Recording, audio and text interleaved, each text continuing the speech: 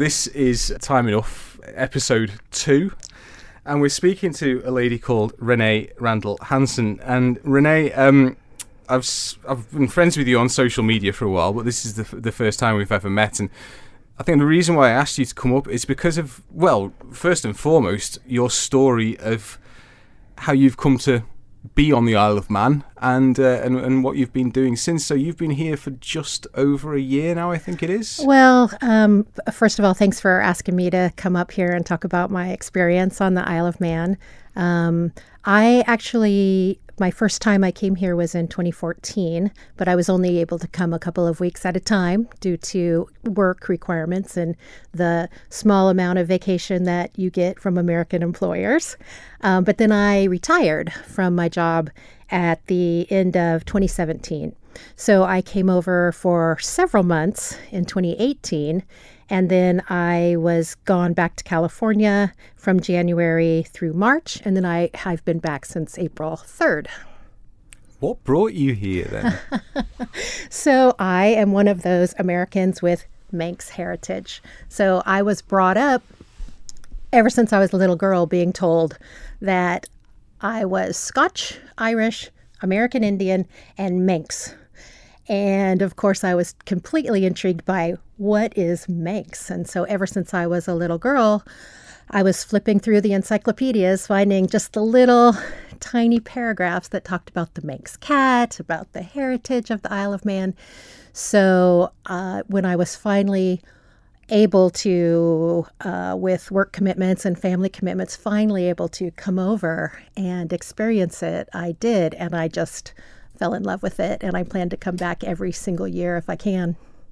What is the family connection? Do you know much about your genealogy yet? I know a little bit. I'm actually signed up for a class at the Manx Museum in a couple of weeks that will help me research more. But my father's side of the family, his great something or other grandmother was a Wade, W-A-D-E.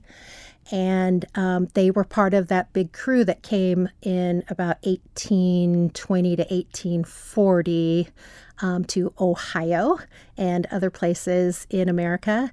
And she married a Randall, which is my dad's family. So I've been able to, with the help of older cousins that were very interested in genealogy in America, I've been able to get it back to 1700. And of course, I want to get farther back than that while I'm over here. But it's been amazing because I've actually been able to go up to Derby, to the church, and touch the fountain that my great 5 times removed grandfather was baptized in. And we just don't have that kind of history in America. How did that feel to be able to do that? Amazing. Isn't that funny? It felt amazing. It's hard to explain, but when I first came over in 2014, I took the plane into Dublin, the ferry across, and when I got off the ferry here, I just felt at home, which is funny because I'm from California and the weather couldn't be any more different, but I just felt at home. And then going up to Derby and going to some of the churches, the Lazaire Church and some of the other areas up there, it's just kind of an incredible connection feeling that's really makes no sense, but no, I think it does, and I think it's something that seems to be prevalent within families and people who grow up in societies. Certainly, let's say, that were established in like the colonial period or just pre-colonial period, because, like you say, there isn't that connection to the real distant past within a place. You've got maybe 100, 200, 300, possibly 400 years, if you're lucky, of heritage in the United States, haven't you? Right. That's true. And what I have found with even some of my own relatives on both my mother and my father's side, there are some folks that are really interested in going back as far as they can to kind of see what made us. And then there's other people in my family who think, this is me right now. This is my generation. These are my children. This is my life. And just kind of melding the two together and going back and talking about my stories and giving the folks that have a Manx connection a way from America to sort of experience it through me. That's why I'm so active on social media with both Facebook and Instagram and I'm trying to revitalize the lost art of postcards and letter writing. So I may be single-handedly keeping your post office in business right now. Well, that's very much appreciated if that's the case, Renee. So you were saying there that the Wades, they went over to Ohio in that sort of period, 1820s, 1840s. Now, Ohio, as we're pretty aware here on the island, was almost like a hotbed. That was where the Manx seemed to go, certainly initially, wasn't it? Yes, and I'm not exactly sure why. I'm sure there's an answer to that. Just like many other groups, like the Irish and the Italians, many went to different parts. You find big factions in Boston, Pennsylvania, New York, and for some reason there must have been some kind of a family connection. My family, the Manx, were farmers, and Ohio is pretty much the Midwest. And for generations after they came to America, they continued to be farmers. I have an uncle in Minnesota who was still a dairy farmer. So that was really, I think, the reason that they went to the areas that they started in, at least. And then, of course, America's very big, and so they were able to branch out from there. A section of my family went up to Michigan. There's a lot of my Manx relatives went to Michigan, and then slowly they went west. Because Ohio as well, the location of the North American Manx Association. Have you had much contact with that association in the past? I am a member. Right. I get the newsletters, but I haven't been able to go to any of their functions. But I do like following them on social media because they're always setting up their tents and going to festivals and keeping this Manx heritage alive across America. And I think they come over here at least once a year, don't they, for the awards around July time, I think, as well. There's usually a representative that comes, I think. I remember that they were across last year, for sure. So you're saying that your part of the family eventually headed west, the old Manifest Destiny, I suppose? Actually, my family in the Randall portion that married Nettie Wade went up to Minnesota, and then they stayed there for a long time. My father was actually the first one to go across to California, and that was because he was in the Navy, and ended up meeting my mother. So my dad's from Minnesota, my mom's from Texas, so you have the real North meets the South relationship. They met in California, and that's where I was raised. Okay, so yeah, it's relatively recent, and this move. And whereabouts in California did you end up? So I'm originally from a really small town called Ione. It's spelled I-O-N-E. It's east of Sacramento. It's Gold Rush country, Sutter's Fort, Sutter Creek, the Argonaut Mines. And Ione was a little supply town that was booming back in the miner 49er gold rush days. And it's still a really small town. We just recently had a wagon train come through, and there is still a working gold mine up in Sutter Creek. And it's just a wonderful, beautiful little place to grow up. And it was a great place to raise my kids as well. How has it sustained itself over the years then? Because I guess there will have been some drop off from that initial gold rush period. Yes, that's a really, really good question. So Ione is in Amador County, and Amador County is east of Sacramento, and Sacramento is the capital of California. So you do have a lot of people that commute, and with the prices for housing going up so much in the Bay Area because of the .com boom, you have a lot of people that'll commute down there. Ione has had a juvenile facility, a state juvenile facility, since about 1860. And then in the 80s, during the prison boom in California, where they were building prisons, they built a prison in Ione. And a lot of people work at the prison. It's called Mule Creek State Prison. Is this where you spent your time? I did actually start my corrections career at Mule Creek State Prison back in the late 80s. And then I worked total of 7 prisons when I was working in corrections. And then when I retired, I was actually working for the Office of the Inspector General, which is the oversight agency for the California prisons. Can you tell us a bit about your experience working within the American correctional facilities system? Because it's something that we see within Britain, I guess, within Europe, and it's very much a different model to a great extent as well. I think something that has maybe come in more within places like Britain in recent times is greater privatisation of these things, but that's something that's certainly been much more prevalent in the States for a longer time, isn't it? Yeah, it's very interesting, the American correctional system. I am not an expert on it, and here's the reason why. The big difference between the UK and the American system, and actually it's both based on the same penological setup from way back when, and we both still pretty much follow that model of corrections, of punishment and rehabilitation. But in America, we have our federal prison system. So if you commit a crime against the federal law, you go into the Federal Bureau of Prisons. And then we have 50 states, and each one of those states has their own laws, has their own penal systems, has their own level of determining whether or not they want to privatize and go that route or stay all public. And then we have all the counties in California that have their own jail systems as well. So I can talk to you about California.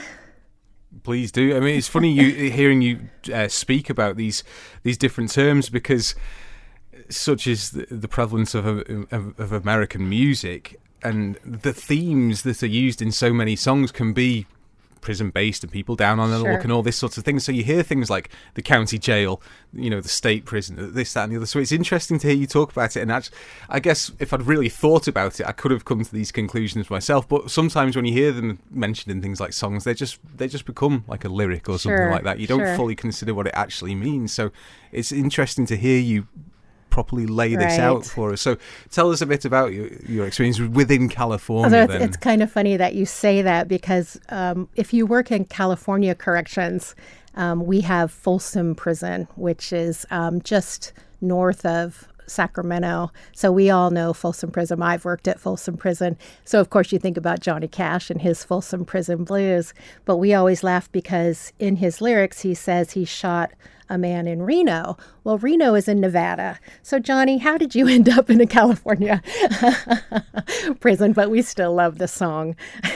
Well, again, yeah, I've heard that song numerous times, and it's never occurred to me because, like you say, that doesn't really make any sense, but it shows you just how powerful a sort of a story or a narrative can be, imagery can be, without actually necessarily having to be correct. Absolutely. No one probably thinks any less of that song, even when they do find that out. Although maybe some within the prison system do. Yeah, we still love it. We just kind of think it's an inside joke, that we know about. So now all of you know as well. and then San Quentin is his other famous one, isn't it? Yes. That's down. Is that Texas way? No, San Quentin is actually in California. It was one of the original 13 prisons. It's in Marin County. It's got a beautiful view. Just north of San Francisco? Yes. Okay. Yes. Right. It's where our death row is. So if you are, or our condemned facility is in San Quentin, there's about, I think there's almost 800 inmates that are on condemned row. And actually just recently our new governor, Gavin Newsom, has put a moratorium on the death penalty in California. So while he is in office, they won't carry out any executions, which is causing a lot of... in California, we have a very diverse population. We have Los Angeles and San Francisco, which are very left-leaning liberal. And then we have a lot of... we are the most highly populated of all 50 of the states. So we also have a very... prevalent conservative group as well. So right now in California, we have some folks that are really happy with the new governor's decision, and then we have others that think that, for the victims of those crimes and those family members that it's really not fair to them. So that's kind of where we're at with the death penalty in California right now. Because prior to this new governor, you'd had Jerry Brown for quite a number of years. Who I've always been amazed by his career. One, how long it's been, the way that he's had these two very influential periods and quite long periods as California governor, but separated by an enormous amount of time in between. Absolutely, but he always stayed within public service. I mean, he was Attorney General for California. He was Mayor of Oakland, California. So he has dedicated his life to public service in California. I mean, his father was governor of California before him. And now it'll be interesting to see. He says he's retired to his ranch in Colusa County, but we'll see if he really does retire or if he stays involved in politics. Because he's about 80 years old now as well, isn't he, I think? 70s. I'm not exactly sure how old he is. No disrespect, Jerry, but he's a good age. So tell us a little bit about your experiences within the California system then, Renee. So I've been really lucky. I had almost a 30-year career, and I could have gone longer if I wanted to, but I felt like it was time to, come to the Isle of Man and see what's going on over here. I started in Mule Creek State Prison, and I was able to kind of work my way up into other prisons. I worked at Pelican Bay State Prison, which was our Supermax. I'm sure that it's been covered on one of your television shows here. So I've lived... Yes, I've seen a program about Pelican before. I think it was, I was going to say maybe they sensationalized things somewhat, but what was apparent were the deep divides within it. So you had the African-American population, you had the Latino population, and you had rather a large neo-Nazi white supremacist population as well. So our prisons in California are not segregated by race. They're segregated by gang affiliation. So we have a extremely bad gang problem in the California prisons. It's not just California. In your East Coast, in any of your big penal systems, there is gang issues. And so for the safety of inmates and staff, for many, many years, they were segregated based on who they identified with. Within your Hispanic population, you have Northern and you have Southern. You have your white supremacist groups. You have your BGF, your Black Guerrilla Family. Bloods and Crips, I suppose, as well. Bloods and Crips are street gangs, but they have recently, I think within the last 5 or 6 years, started to identify within the California prison. Our gang experts have started to look at both street gangs affiliation and prison gang affiliation. The ones I was talking about are gangs that actually started in either a youth authority or a prison. Oh, okay, right. These are not ones that I'm aware of. Right, you have Mexican Mafia. I didn't write them all down. There were 7 that were identified, and then within your white supremacist gangs, you have like the Nazi lowriders, and they've recently, like I said, within the last 5 years, sort of expanded that to cover more of a realistic view of what the gangs are like in the prisons right now. I mean, we have 35 prisons in California. There's over 100, and I think with inmates and those that are serving community parole, there's over 150,000 under some kind of correction supervision right now. And would I be right in thinking that certainly for some of these gangs, when they start up with purely the prison-based ones, is it a case of self-protection in there, self-preservation to some extent? Right. I think that a lot of these affiliations will start in the community where they grew up. Even though the prison gang itself started in prison, they're all in the communities now, reaching back into the communities. And then you are targeted, recruited. If you come into the prison system, sometimes starting in the county jails, the big county jails like Los Angeles, you're, as much as you want to not be affiliated with a prison gang, you're most likely going to be affiliated with a prison gang. The other thing that really struck me on programs like this, which I've watched in the past with regards to somewhere like Pelican, is the game of cat and mouse that you seem to have to play constantly, where you've got the staff on one side and the prisoners on the other, in terms of the prisoners are always trying to work out ways of getting things in or getting things out, be they messages or substances and all these kinds of things. And the way that the staff have to try and stay on top of this, the screening that goes on with all these things, and it almost feels like you find one way of stopping something, and then the ingenuity of these guys, which let's not forget, they've got a lot of time on their hands to be figuring out how to do this stuff, and just the way that it would go back and forth seemed, from the outside, fascinating. I imagine for you guys must be nightmare. Incredibly frustrating. Right. Yes, contraband is a huge problem in a prison system everywhere. In California, our biggest problem is drugs and cell phones. Cell phones are a big problem. They're constantly, the corrections department is constantly trying to find ways to stop them from coming in or to detect them. I think right now, remember I've been retired for a year, so I think right now they're working with technology that will actually jam the signal, so it doesn't matter if you have a cell phone or not. It's not going to work.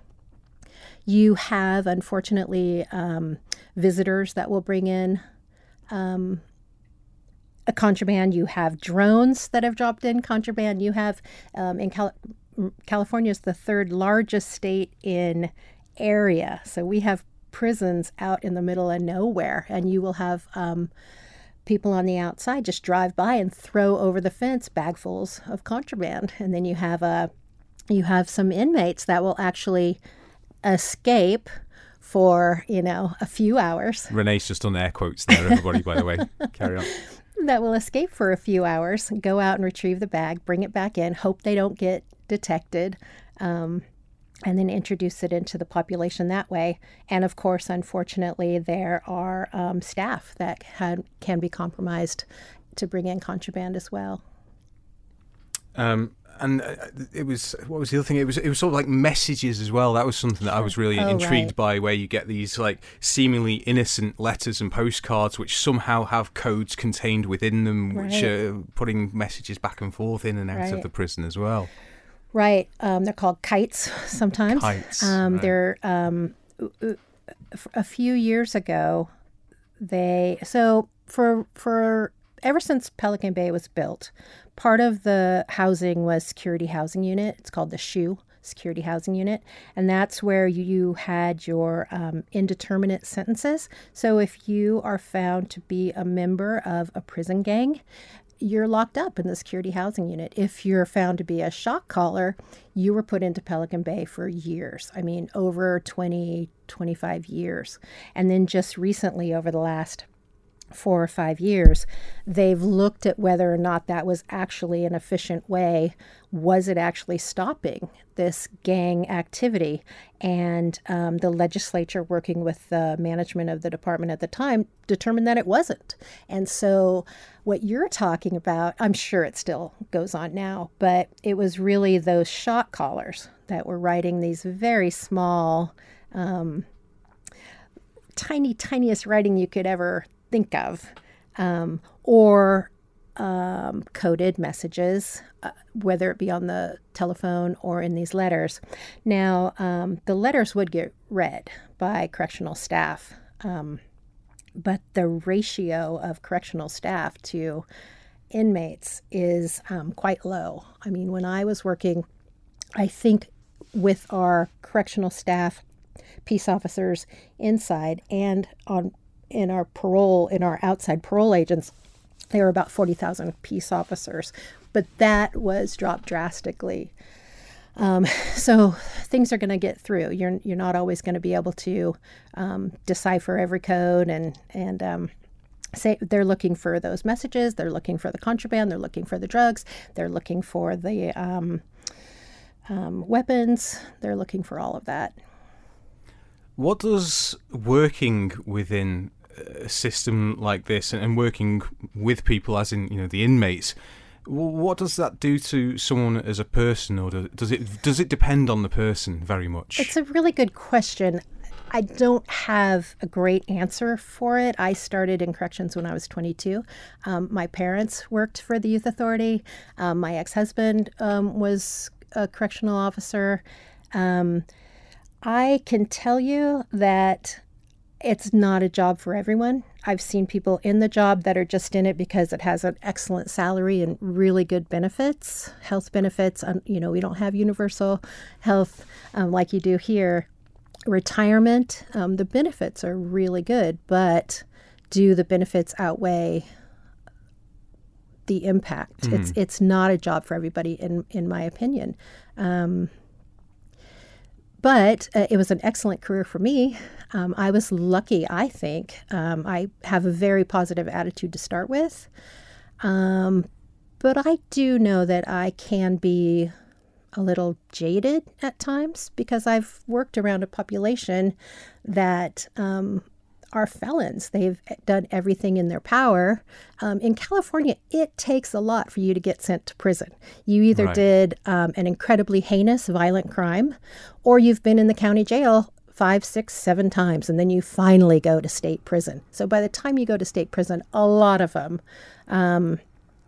they have a criminal lifestyle, and they're going to do everything they can to keep up that lifestyle. Sure, because I imagine on the one hand, for some people, it could make it incredibly difficult for them to not end up feeling very cynical, like you say, jaded, almost negative about humanity as a whole, possibly even. But then maybe does it also depend on how you feel about those people in there and their reasons for being in there originally, so does it depend on whether or not you think, well, this person is just a bad person, or this person obviously has had a hard life and has had bad things happen to them at some point, and whilst not excusing what they've ended up doing, it can at least make you maybe understand more why they've ended up the way they've ended up.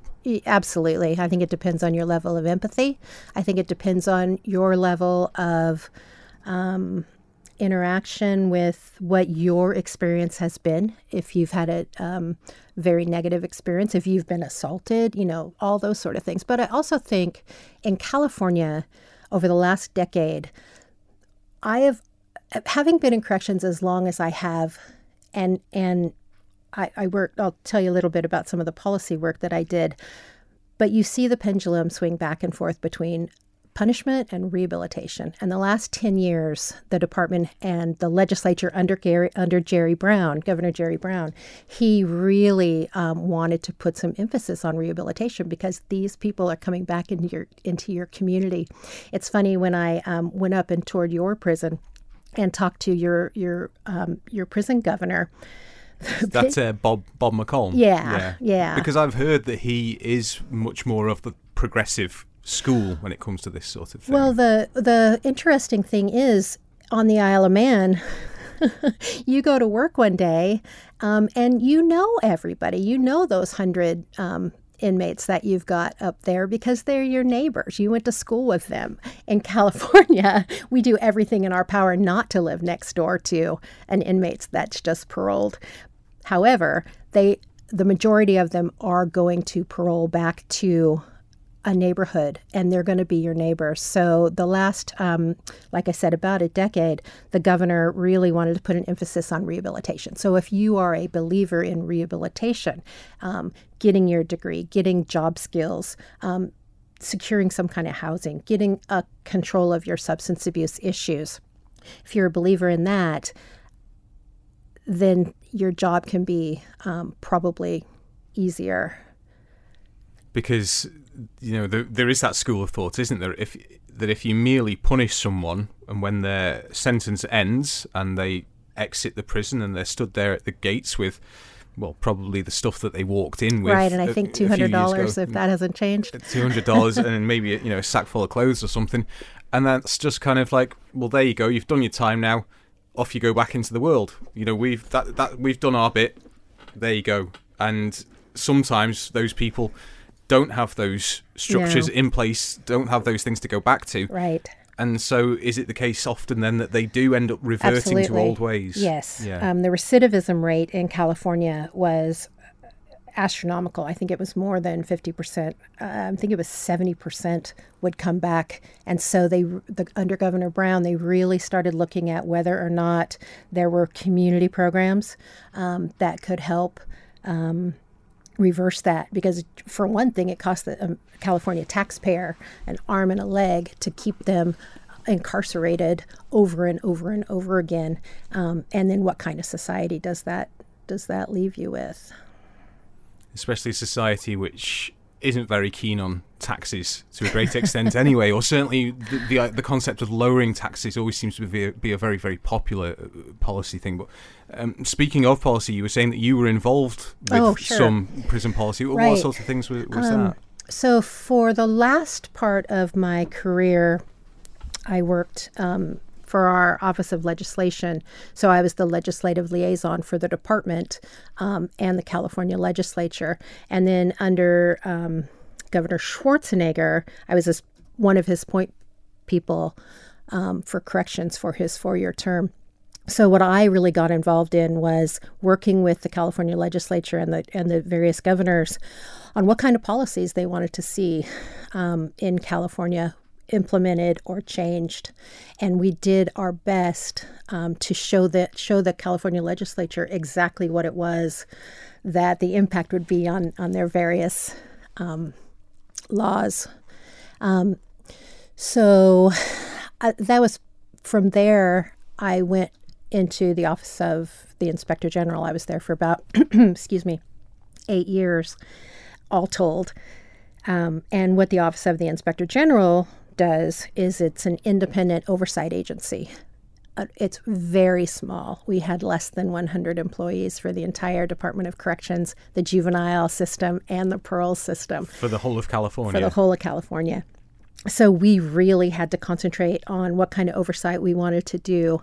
And part of my role was executive director of our Rehabilitation Oversight Board, which made recommendations and oversight of the rehabilitation programs.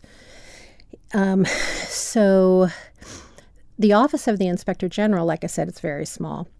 So we would oversee about 1/3 of the internal misconduct investigations, the most egregious misconduct investigations. The Department of Corrections would do their own internal investigation, but we would oversee it to make sure that it was on track, that it was meeting timeframes, and then we would do our own independent investigations and audits as well. We were divided into 3 areas: North, Central, and South. How did you feel the work was received? Well, the legislature appreciated our work. Of course, correctional staff don't really want an oversight agency looking over their shoulder at all times. But we had an excellent relationship with management because they, for the most part, welcomed what our findings were. Because we were such a small agency, we really did have to pick and choose what we were going to investigate. And we would have a pretty good idea of what we were going into and whether or not there was going to be the bang for our buck, for lack of a better term. We did sexual misconduct investigations. We did use of force, excessive use of force investigations. Anytime there was an in-custody death, we would do investigations or oversight of those investigations. We'd attend autopsies. We'd put together reports. We'd do special reports for the governor. We would look at particular prisons. We'd look at particular programs to see, like women's programs. We would look at, we did one report on an entire prison, High Desert State Prison, where there was complaint after complaint after complaint of inmates' rights not being upheld. So they were unable to file their own appeals. They were getting torn up. There was excessive force complaints. So just sort of the gamut, just wherever the legislature would get a lot of complaints about. But then we would also look at fiscal things too. Are the substance abuse programs working? They weren't, but they were costing millions of dollars, those sort of things. How much do you think something like the legalization of cannabis how much of an impact do you think that has had on what's happening within the facilities in terms of the number of people that are being sent to them and that sort of thing? I think it's personally too early to tell. California is still working out its regulations, the last I heard. And again, we have 58 counties in California, and each county determines what level of enforcement they're going to do for any of their laws. So you may have some counties like San Francisco that won't send anybody to prison for a cannabis or any kind of drug. I'm not saying San Francisco doesn't, but I think it's much less prevalent than in some of our more conservative counties. So I think that for a long time in California, low-level cannabis type prosecutions aren't happening as much as they may have been in some of the other states. When you deal with these sorts of things day in, day out, I mean, it sounds like even when you were out of the prison per se and working with the inspections instead, it still seems like you had a lot of time where you weren't dealing with sort of conflict necessarily, but difficult situations at the very least. Right. Definitely. For me, it was a stressful job. And so you figure out how to deal with that stress. And how did you? I have really good family support, great friends. My crew that I worked with were fantastic. We would have a lot of meetings. We'd talk about how to deal with different situations, different management of different prisons. Some would receive us and welcome our input. Others we'd get a lot of pushback from. So recently, I think the Department of Corrections itself has started looking at different ways to help their staff deal with stress. It is it's a very violent workplace. I mean, I just recently saw that they had at Kern Valley State Prison in the Central Valley, they just had a melee involving 5 or 6 inmates where they had to actually shoot one of the inmates because they just weren't stopping. And think how stressful that has to be for that officer. So the department has started looking at implementing different ways of helping staff. It sounds like it certainly can be the sort of job for people as well, then, that it's very, very difficult to leave it at the gates, let's say. You know, when you leave work that day, you know, you don't just instantly switch off. I imagine that's very similar for people that work in sort of social care and social work and all that sort of thing as well. Would that be the case in that profession? That is one of the things that they say, right? Yeah. Leave it at the gate. Easier said than done, though? Easier said than done for some people. And sometimes you see that, unfortunately, play out with domestic violence, suicide. I mean, one of the things that I looked at when we looked at our high desert report was the amount of officer suicides. And that was one of the reasons that the department sort of stood up and said, okay, we need to look at this. Is it really prevalent? Which it is.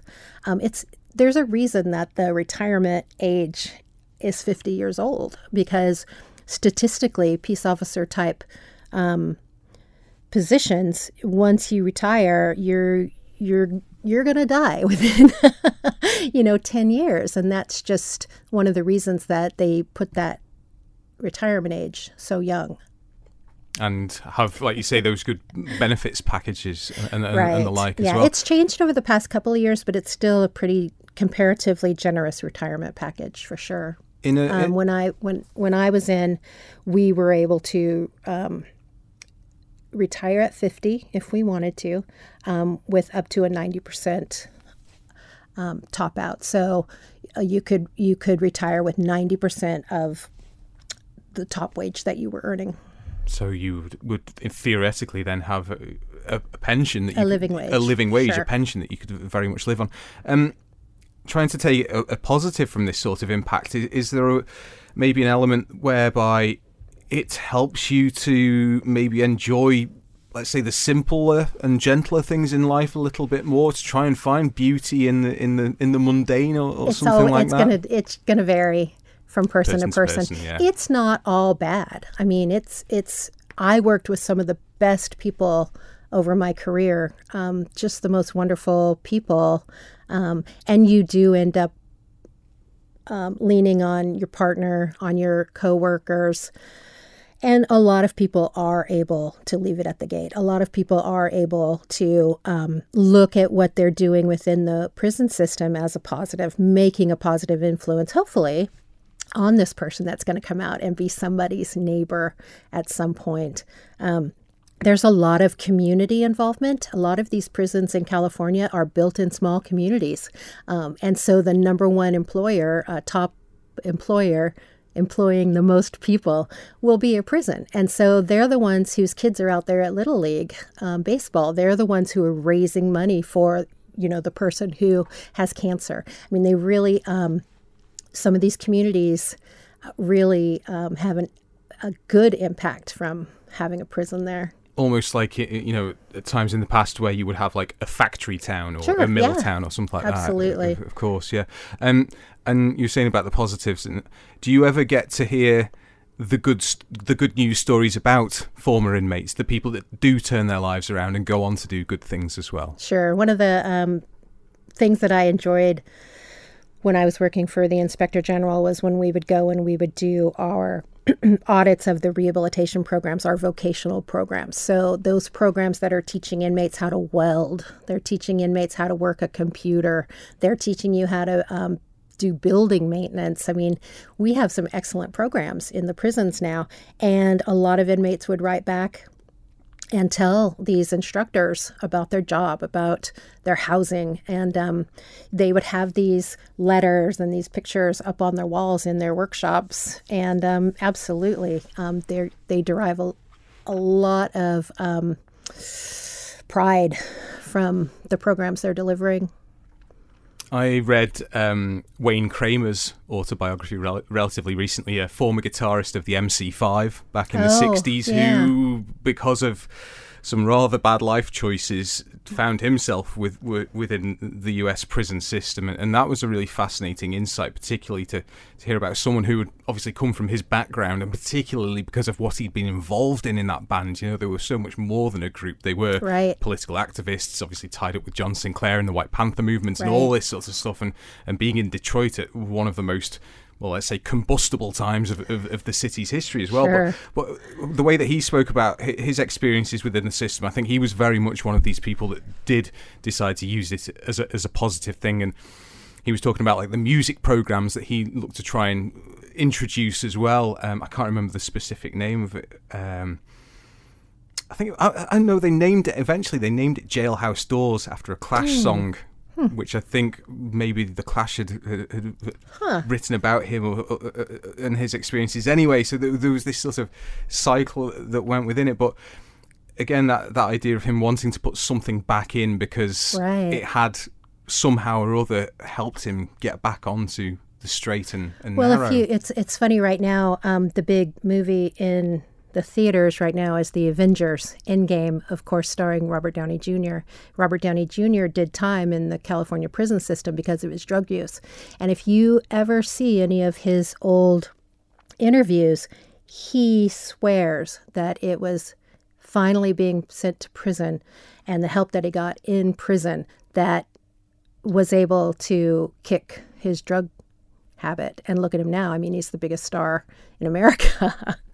And it's something that Kramer said himself. I mean, he took a number of times after he'd come out to finally get rid of his dependence on certain substances. But it's that idea of having to bottom out, isn't it? You've got to hit the bottom before you can bounce back. And some people could say it's a cliche, but you could say it's probably a cliche for a reason for some as well. That they do have to reach that real low before they can start coming back up. I think about Robert Downey Jr.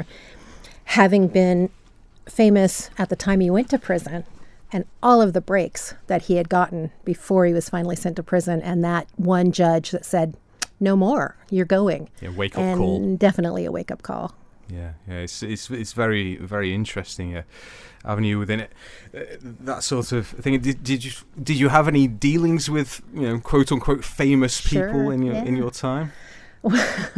Famous for the wrong reasons, like Charlie Manson. Yeah. I mean, there were times that I would have to interview notorious inmates, such as Charlie Manson, who was just as crazy as You would think he was, Charles Manson from the Manson family. So you sat in a room with Charles Manson and interviewed him? Sat across the table from him and interviewed him? No, I stood at his cell door and spoke to him through his cell window. Is that all that was permitted? No, I'm sure I could have otherwise, but there was really no reason to put myself in that position. Sure, yeah. For the interview. In California, we have notorious inmates that I'm not sure would be notorious to the rest of the world. Maybe. I mean, like the Melendez brothers who, Menendez, Lyle, and I can't think of his brother's name now. They're not people familiar it's to that me. Sort of thing. But if we take that Charles Manson example, then what was it like to speak to someone like that who is obviously so notorious? And when was this that you would have chatted with him? Oh gosh, this was, let's see, it was probably 2012. 2012. So we're talking a good 40 plus years from when he first became infamous with those Tate LaBianca murders, or certainly directing them as he did. So you're going to speak to someone that has this notoriety, reputation, almost this whole almost like mythology in a way surrounding them. Sure. What's that like to come up against something like that? And someone who you're so used to seeing on television and in news reports and all this, that, and the other, and all of a sudden you're there speaking to them. What's that like? Well, for me, the way I look at it is, at least I sort of already had an idea of what I was interviewing. When I would talk to other inmates, especially some of the gang leaders, all I knew about was what their criminal charges were. I didn't know about their mental health. I didn't know what their feelings were towards females. I didn't know any of the background. So I really, when you speak to someone like Charlie Manson, that you already have an idea of his level of crazy, because he was straight up crazy. I knew what I was getting into. And so there was no fear there. No. What was the interaction like then? It was pretty lucid, actually. I was surprised. It was not, there was no, what's the word I'm looking for? I didn't really get any new information that I was looking for. We talked about some of the issues that he was complaining about. So it was very much almost on like a, I was going to say something like, patient-doctor basis, but that's not what I mean. Sort of like, the person that runs, almost like if you owned a restaurant and someone was complaining that their soup was cold or something like that. Yeah. It was on that sort of a level. Yes. Yeah. Yeah. Which I guess in a way must have kind of normalised things to an extent, or did it put you more at ease that it was just that sort of interaction? Yes. Yeah, I guess you could say that, because it really was sort of trying to get to the root of some of the issues that he was complaining about, which we did a lot of for a lot of different inmates. So it wasn't as if there was an interaction with him where he was aggressive towards me. So it wasn't like that at all. Or you were trying to get to the bottom of some deep-seated psychological issue or something like that. Right. Yeah.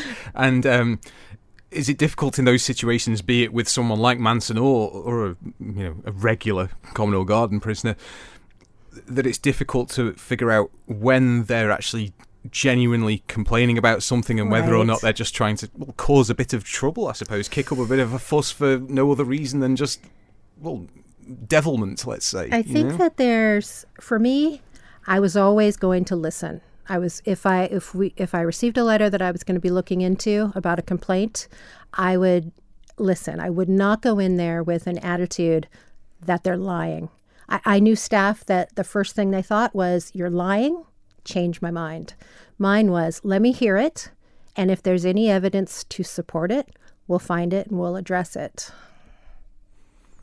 It sounds like that's probably a much more logical or certainly honest way of doing things, because you're remaining open-minded until you have to think otherwise, whereas the other approach is you're starting off close-minded and having to asking someone to try and prise it open, aren't you? I found it worked much better for me that way.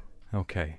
Let's move out of the prison. We're getting out of prison? Yeah. Is that okay for you? Absolutely. Yeah, okay, good, because we've been in there for about 40 minutes or so now. And it's fascinating, like I say, to have that sort of personal first-hand insight of that sort of thing. But I don't just want to talk to you about prison, because obviously you made this choice upon retirement to come here and to live a Manx life.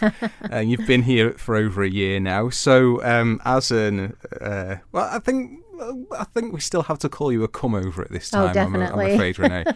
1 year doesn't qualify you for stopover status or stayover status yet. But how have you found it then, actually coming here to live within the Manx community rather than just dipping in and out of it as you have done previously? Because judging by your social media, you've dived deep here, you know? Yeah. So like I said, when I first came here in 2014, I just fell in love with it. And when I would have to get back on that boat, and I know there's one in the morning, so I'll watch what I say, or I'd have to fly back home, I wanted to spend more time here. And so I told myself, when I retire, I'll spend 6 months on the Isle of Man and 6 months back in California. I mean, I have 2 grown daughters back in California and all my family and friends.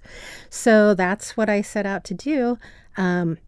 I rented a place in Castletown, which I love. I think I am in Castletown at the perfect moment. There's a lot going on in Castletown. And it's funny because in Ione, we have a castle, Preston Castle. I read about this earlier today. That was the youth correctional facility? It was a youth correctional facility, and now it's supposedly haunted. They've made a couple of Hollywood movies about the Preston Castle. They do tours of the castle. It's beautiful. It's really a cool place. So now my town on the Isle of Man has a castle. Which, before the Victorian prison on Victoria Road, was the prison. Yes. So I have a bus pass. I take the bus everywhere, and the Manx people can thank me for that, because you do not want me driving on your little roads. Last year, I took a driving lesson just to get used to it from Dave Corlett. I don't know if you know him. He just recently won one of the rally races. Yeah, I know of Dave. So yeah. And he was great, really patient with me. But after that, I decided, well, maybe I'll rent a car here and there. But your bus system is fantastic here. So I just buy a monthly bus pass, and I plan out my days based on that. I love your walking trails here. I try to walk as much as I can. Getting used to it, I will follow a footpath, and then I can't find the footpath signs anymore. Yeah. So luckily people are nice and tell me, which direction to go. And thankfully on a small island like this, you're never too far from anywhere either. No. You're not going to end up like say if you went wandering in Southern California and something like that in the Mojave Desert or something. Exactly. It could be quite end different. up in Death Valley. Well, exactly. So but your weather, I mean today is the perfect example. It started out raining, then it got gray, then the sun came out. So I have to plan my my walks and my trips hour by hour. Yes, I think some friends of mine and we went to Austin, Texas 4 years ago, I think it was 2015, for a music festival there for Levitation. And one of the things that we were told about Austin, because we actually flew in during, I think, the worst thunderstorm they'd had in getting on for 100 years or something ridiculous like that. And the locals were telling us, and this felt very funny to a Manx person, and the weather we have here, that there's a saying in Austin that if you don't like the weather, wait 15 minutes. And coming from somewhere like the Isle of Man, we could completely identify with that. The extremes or the differences would be far more extreme, but it's still that thing of 4 seasons in one day. 4 seasons in one day. California less so, I take it. Well, California, if you have a hot day, it's going to be hot all day long, and then most likely the next 2 weeks in a row. If it's raining, it's going to rain all day long. But, we have a much milder climate, although we do have our ski resorts. We have Olympic level ski resorts up at Lake Tahoe. Yes, of course. So we're in the beauty of Sacramento in that area is you can go an hour and a half in one direction and be at the beach, hour and a half in the other direction and be on the slopes. So skiing in the morning, beach in the sure. afternoon kind of thing. Yeah. Well, we've got some beaches here at least. Yes, I love it here. I love beachcombing here. Oh, do you? Yeah, I like to take the bus up to Ramsey and walk the prom in Ramsey. They have beautiful sea glass up there, believe it or not. And just walk around, you see all kinds of gorgeous sea glass. It must be so nice for you to be able to just go and explore the island at sort of at your own pace and Absolutely. Just find these things and find out what you like and where you want to go and all these sorts of things. And it is a much slower pace of life here. And because I'm retired, I don't have a 9-to-5, finance job like some of these folks in Douglas where it would be more fast paced. But the lifestyle here is much more relaxed in general, I think. Nobody's in a huge hurry that I can see. And it did take me probably a good 3-4 months to really kind of, slow down. I think that's natural. That's understandable.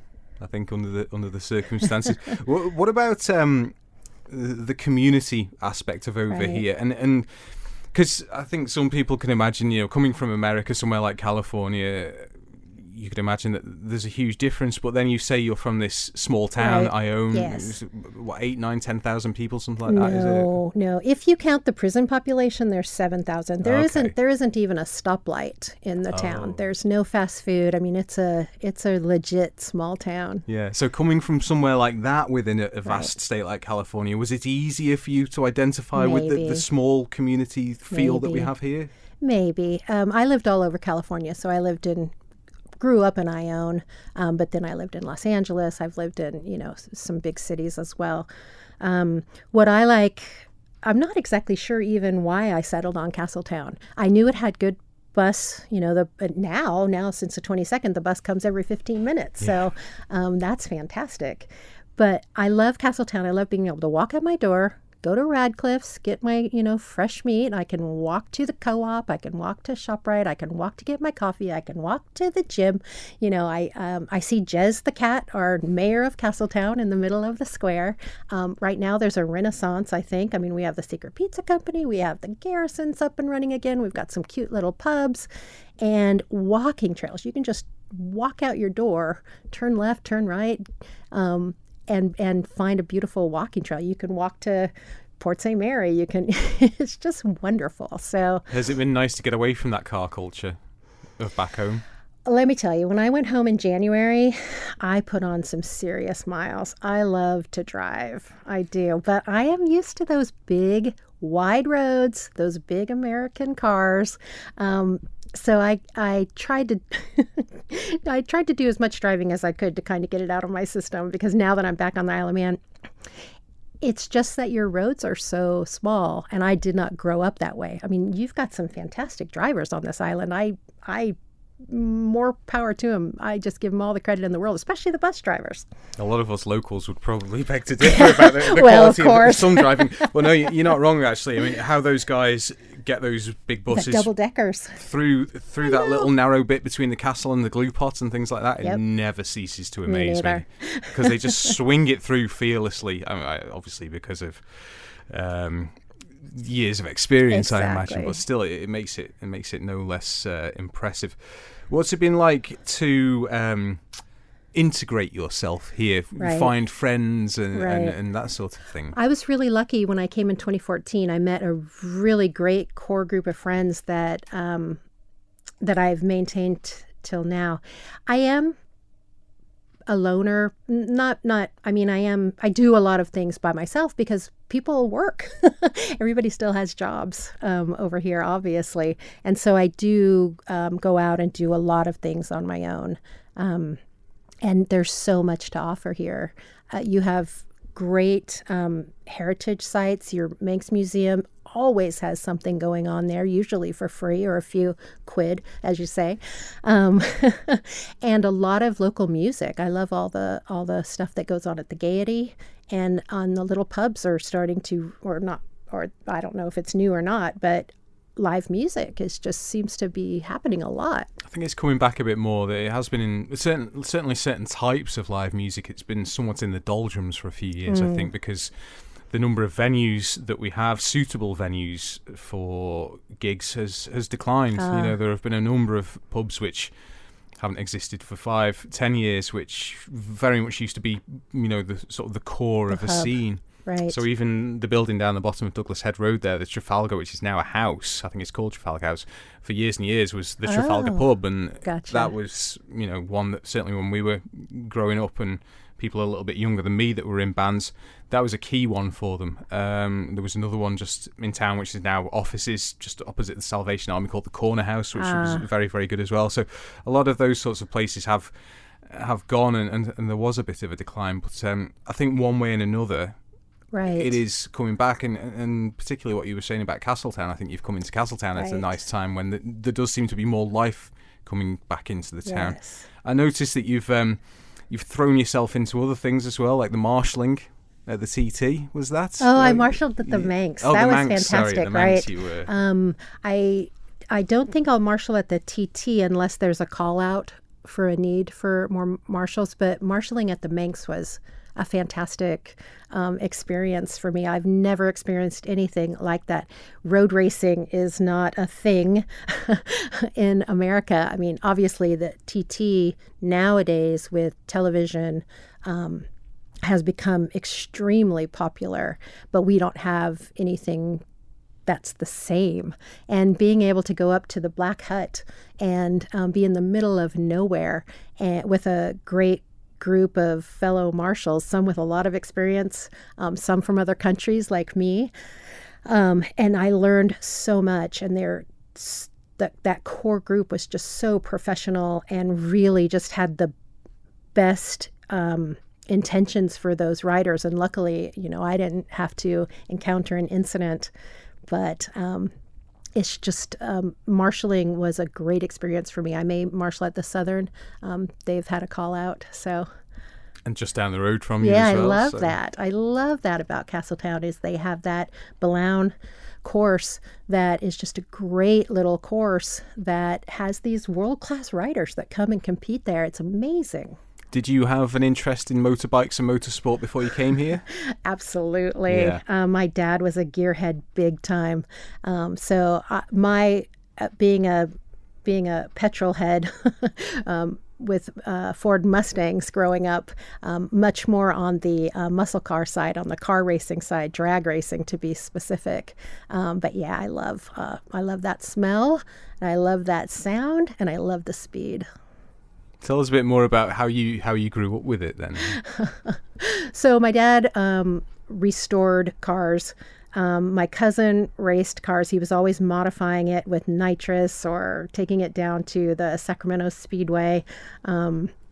And so I would just go along. We drove incredibly fast everywhere we went. I got out of more speeding tickets than I should have when I was a teenager growing up. And then I would just go and spectate as much as I could. We were really lucky in Northern California. We have some great speedways. And then I was never into NASCAR. That's not, huge. NASCAR is huge in America, but where I grew up, there wasn't a NASCAR stadium. It's much more prevalent in the South.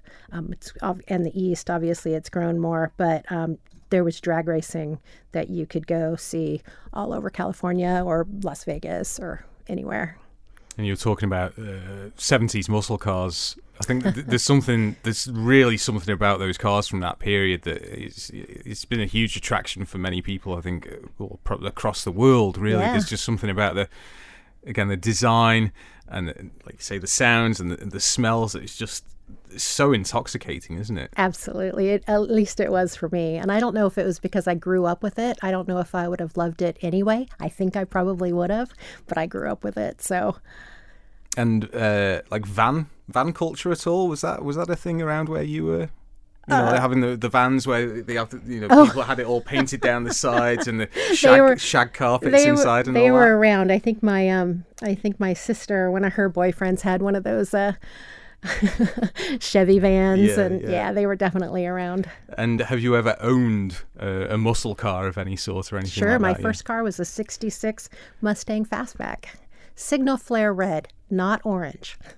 That's a pretty beautiful car to have as your first one. Yeah. How was that? It was wonderful. It was great. Yeah, I was extremely lucky. And then from there, I had an 82 Mustang Fastback, and that was a beautiful maroon color. Fast, too fast for me at the time, but hey. And so in the motorbike side of it, then that came beforehand. My dad had So, motorcycles. I loved being a passenger. I had boyfriends with motorcycles. I eventually took lessons and got my motorcycle license, but I don't have a motorcycle at the moment. When did you become aware of the TT? I had heard of the TT when I was a kid. I didn't know what it was. Just when you would read the little blurb in the big encyclopedia, it would talk about the TT. And then as I grew up and you start getting introduced to YouTube and some of the different medias, that's when I really started to understand what the TT was all about. And I knew I had to go see that. Any of the Irish road racing, and then the TT is sort of like the granddaddy of them all. And being able to come see that in 2014 just blew me away. I love the TT races and the Manx and all of that open road racing you do over here on the Isle of Man. What was your initial reaction to seeing it live for the first time? Where were you when you first saw it live? So the first year I watched practice in a few different areas. I think on senior TT I was up at Cronky and I have some great video. Really fast video, and some really good pictures from that time. But my just the speed, and you can actually feel the breeze. You can feel the wind come off of those machines. And it's just such a blur. And then going up to the paddock, there's nothing like going up to the paddock and just talking to these racers. And it was fun. I made it a point to follow the American racers because there's only a couple. And then I would have some kind of a connection back. And so you go and you talk to these guys and you talk to these superstars, and they're just so down to earth and so into the racing and so into their bikes and their teams. And there's just nothing else like it that I've encountered. Were you ready for that sort of real... Because it's very visceral, isn't it? When you do see it first off, and especially if you're close up, like you say, when you don't just see the bike whiz past, but you feel it as well. You do. And my favorite thing about being in those fields with church ladies making you scones, and it's such a part of the culture over here at every age. I would love seeing the families with what I call TT babies with their little headphones on out there in the fields watching these races that they're just going to be raised with. What a fantastic way to grow up. It is pretty great in that respect. It was funny for me. I don't come from a family that are particularly into motorsport or anything like that. I had friends who were into it when I grew up, and I appreciated it, I think, to a point, but I was never really fully, involved in it until I came to work here. And then it was only when I started working here that I truly began to really appreciate just what went into it and how special it was. So it's always interesting to hear the take of someone that comes over and experiences it, and it's great to hear that you want to get involved down at Ballown as well. Absolutely. Because all the people that work in it are great, but that crew down at Ballown, there's something really special about those guys. And it's so personal, because then they have the award ceremonies right in the square for all of those Ballown races, and it just feels like you're on to something special down there in Castletown with that Ballown, because they really bring it to their little community there, and it's pretty incredible. Yeah, it's like you were saying before about how the community. It sounds a strange thing, but how the prison can be involved in the community in those instances in the States. Again, it's that thing that brings everyone together. Right. Everyone is involved with it. Everyone is invested in it to some extent or other. And it shows, I guess, again, just how people do and can come together over these things. Absolutely. Yeah. Do you think then that Castletown was a good choice for you when you came over? Castletown was definitely a great choice for me. It just felt right. It's where I wanted to look, and then I was able to rent a place that I love. Like I said, it's walkable to everything, and getting on that bus if I want to come into Douglas.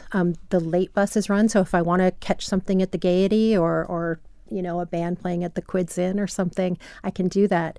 What I find great right now about social media is all the Facebook events. I don't know how I would find out about bands, etc., over here on the Isle of Man if it wasn't for the Facebook events and how good the different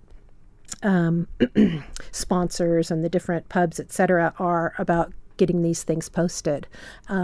If you can think of another way I can find out about stuff going on the island, I'd appreciate any input you can give me. I mean, there are things, the risk of a shameless plug, there are things such as like the What's On guide on Manx Radio's website, but I think you're right, though, in that social media these days, because the places that are putting these things on, or the bands themselves that are putting these things on, they're in control. So they can just be putting this stuff out. So more often than not, I think you probably are best off using those resources because you're getting it straight from the horse's from the source. Yeah, straight from the source, from the horse's mouth. So I think in that respect, it probably does do you a lot of good to go along those lines.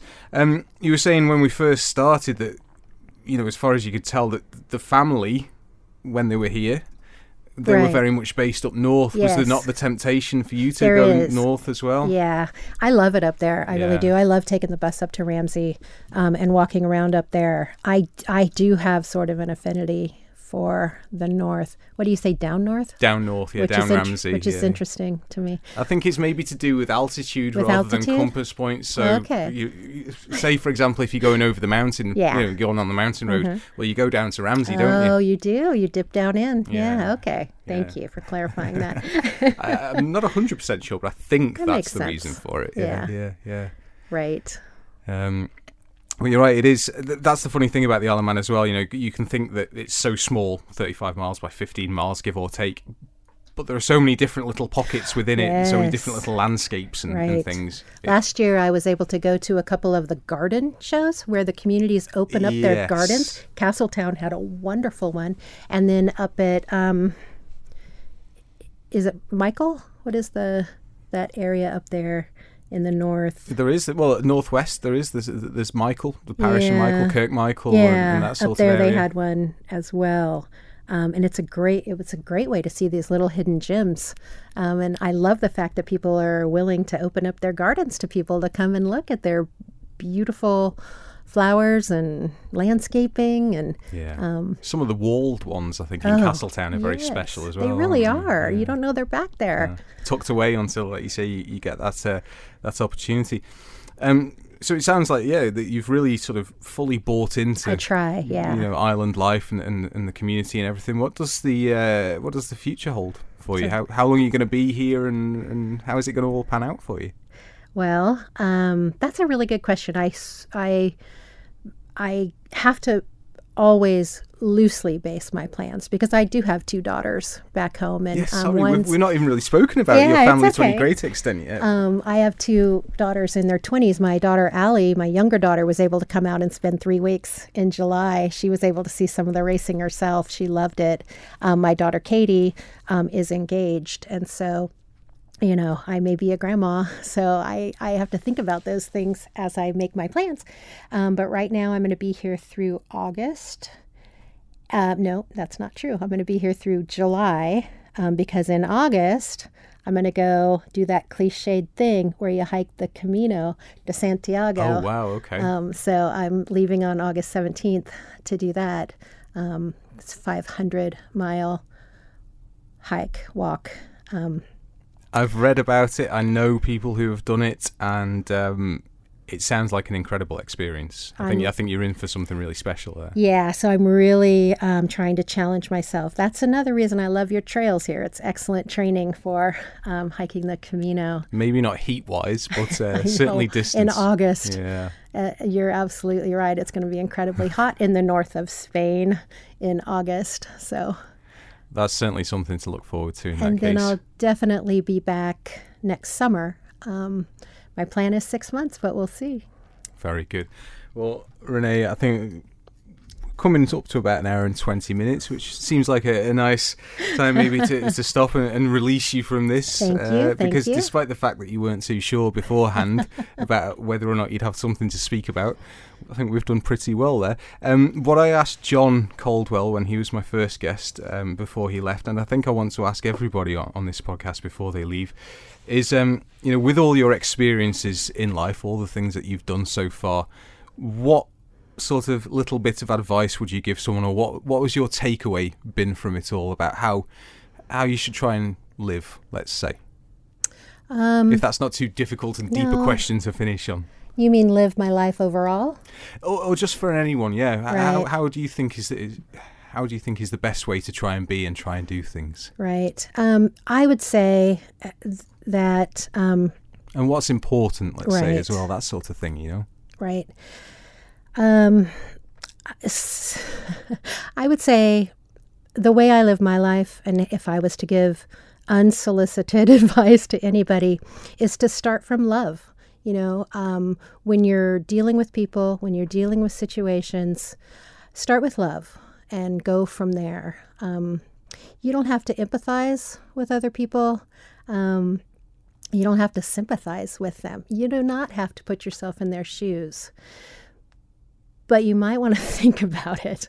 And if you start from a place of love, trying to find what you have in common as opposed to what your differences are, if you can start from common ground, I think you'll have a good go of it.